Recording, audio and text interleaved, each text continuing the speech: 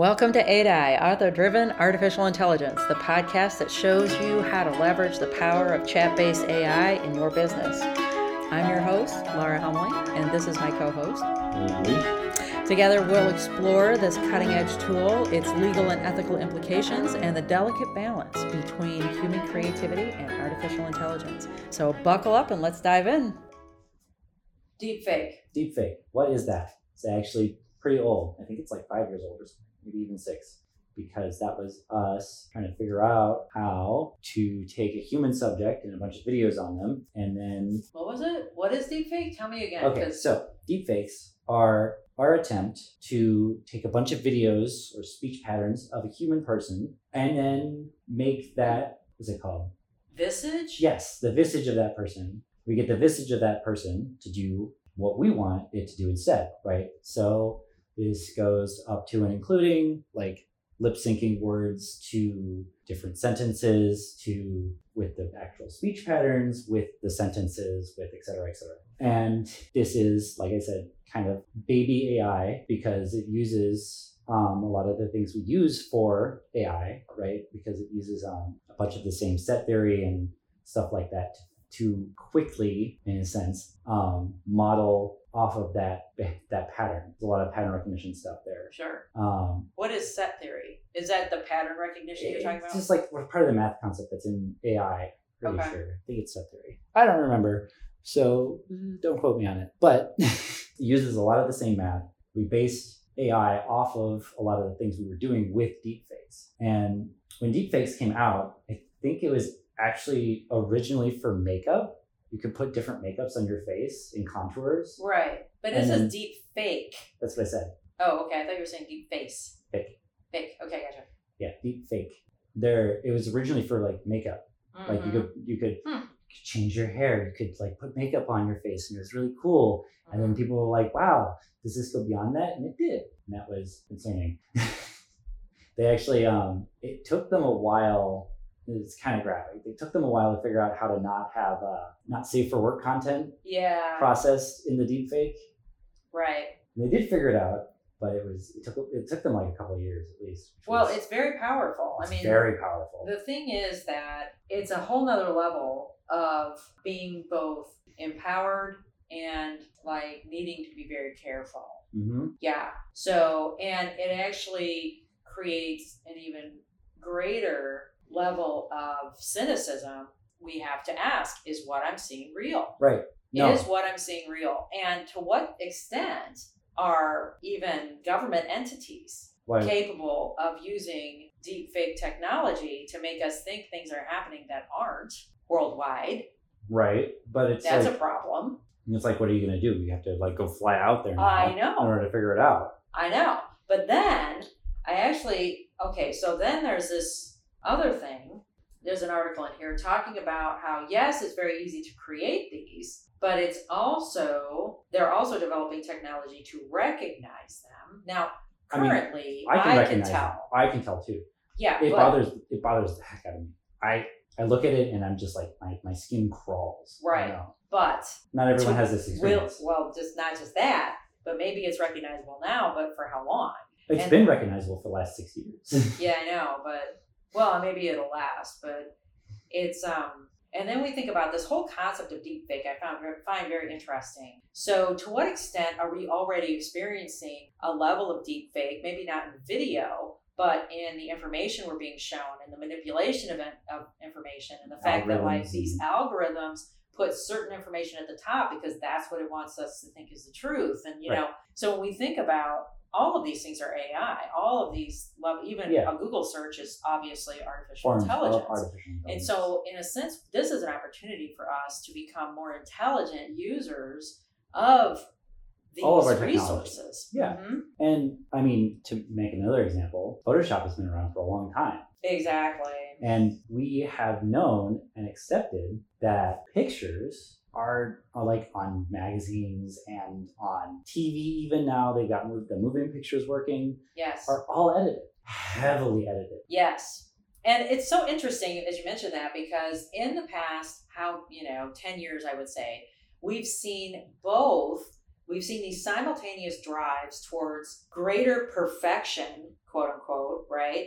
In photos on magazine covers and so forth. And there has been a partner, but almost a counter partner, counterpart drive movement to include the other side. So for instance, particularly with women's bodies. Yes, that's been a big thing. So women's bodies have to be perfect, okay, culturally in America. And perfect is skinny, 5'10", tall, long legs, short body, sculpted features. Yeah. Okay.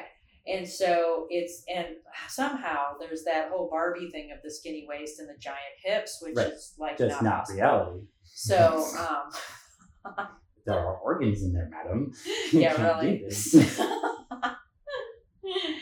But anyway, so we've got that happening, and then like take a classic Victoria's Secrets. It was always that person, super skinny, not just skinny, ridiculously skinny. Yes. Like alarmingly skinny. Sometimes. Yes. Yeah. And then over the last 10 years, we've seen this simultaneous movement towards including other body types. Right. So that there are more average people and even heavyset people in the ads and in the clothing. Magazines and in the brands and the advertising and all that sort of thing. Exactly. And it's not just like they're demonized either. No, so that used to be the not. thing in like movies. Like the overweight one was the one that was demonized. Right. Well, it's like was the big fat fool. cat villain. Right. Or the fool. They were a fool. Like what's his name? Jonah Hill or something? I don't know, but he's like a heavier set guy that's like always the kind of the butt of the joke.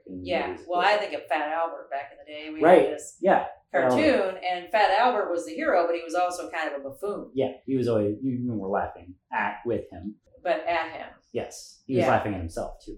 Yes, he was. Yes, he was a nice guy. But that was the classic, right? Okay, so these are all levels of deep fake. So as the deep fake increases, I wonder if we will continue to see these counter movements of, hey, no, we're not going to accept that. We're not going to accept that. Right. And it's interesting, too, like younger generations aren't wearing as much makeup, that the whole natural makeup is much more in vogue than it used to be. When I say younger generations, I mean millennials. Right. Sorry about that.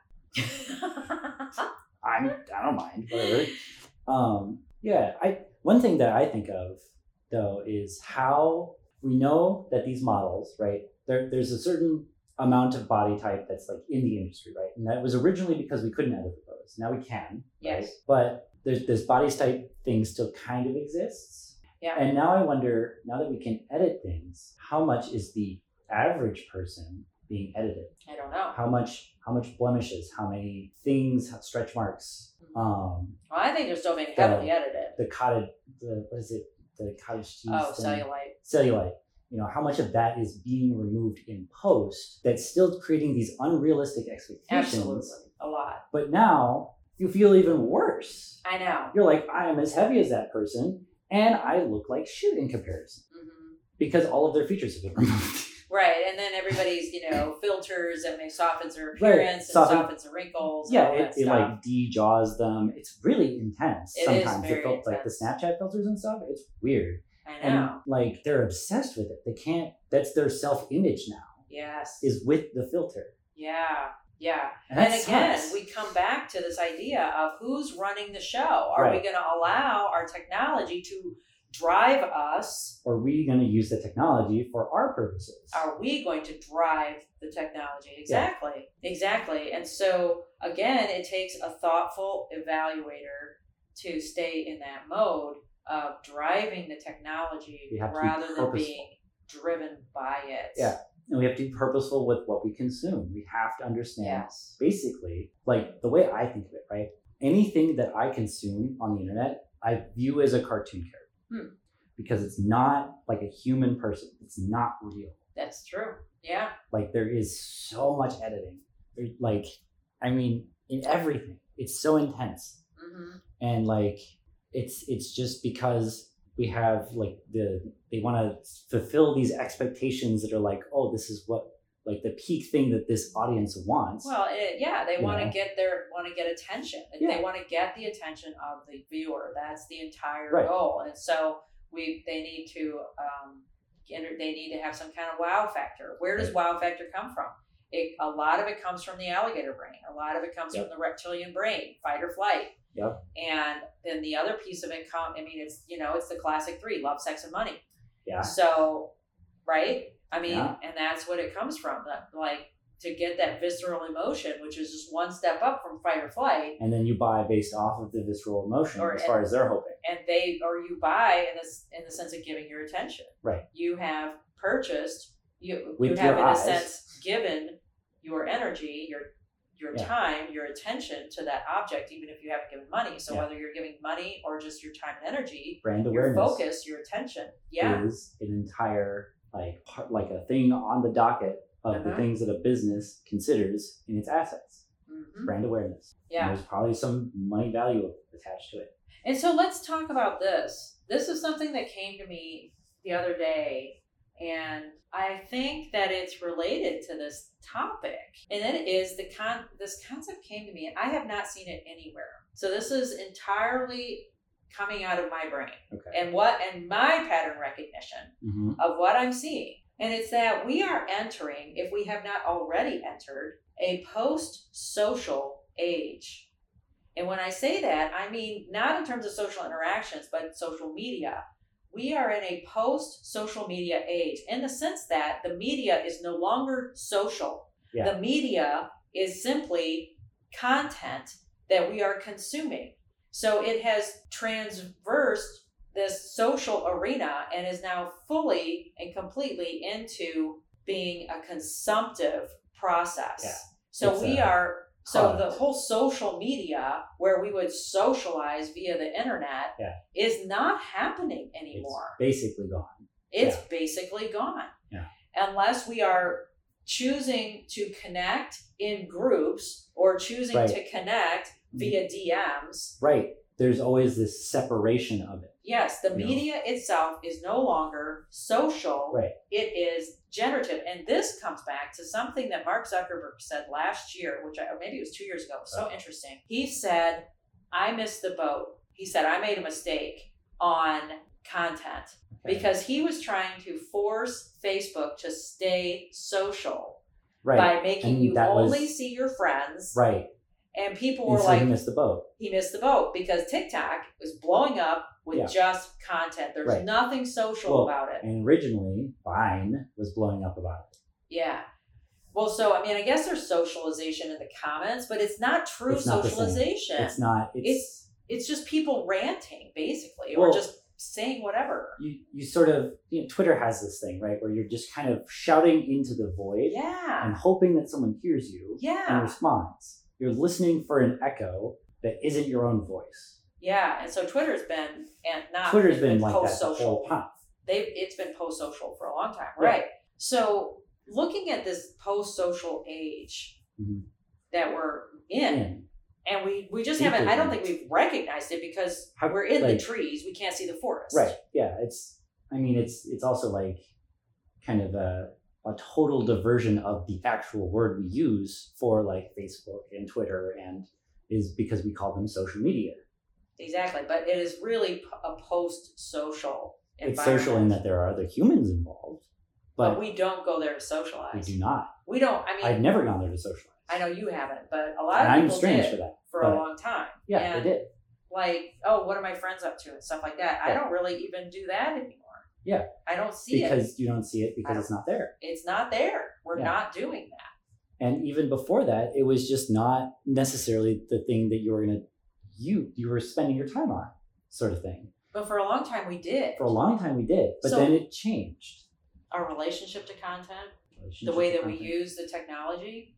Yeah, that we're driving it, or that we don't want to be driven by it. We want to be driving it. We need to have like a clear eye. We have to have some sort of evaluative eye for. Well, it doesn't have to be totally connected, right? I did see a connection though. I think it might be because of the driven.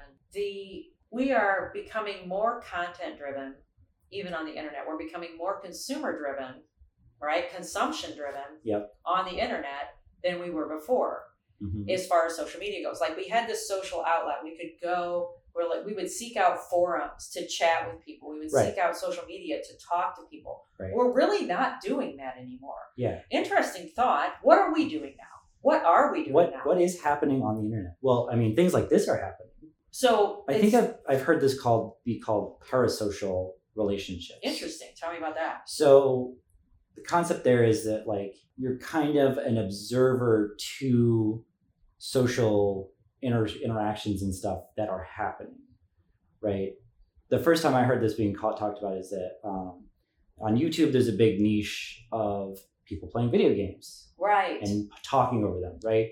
Like you're watching someone play a game, which on the surface sounds boring as fuck, right? Which on the surface sounds super boring. Right? So why do we do it, right? And some people, I think a lot of people originally started doing it because they were lonely, because like they just needed to hear someone's voice. A lot of people have very isolated relationships. Well, it's the same reason we like talk show hosts on a radio. They're talking to each other. They're not talking to us. Yeah, they're not talking. Exactly. It's the same concept. And it's just that it's been expanded to like different avenues of existence, right? Yeah. And so what happened? Did we just get bored? I mean, I think it's a good format. Obviously, it worked for the radio, right? No, but I mean, like, why have we moved away from using social media as a social outlet?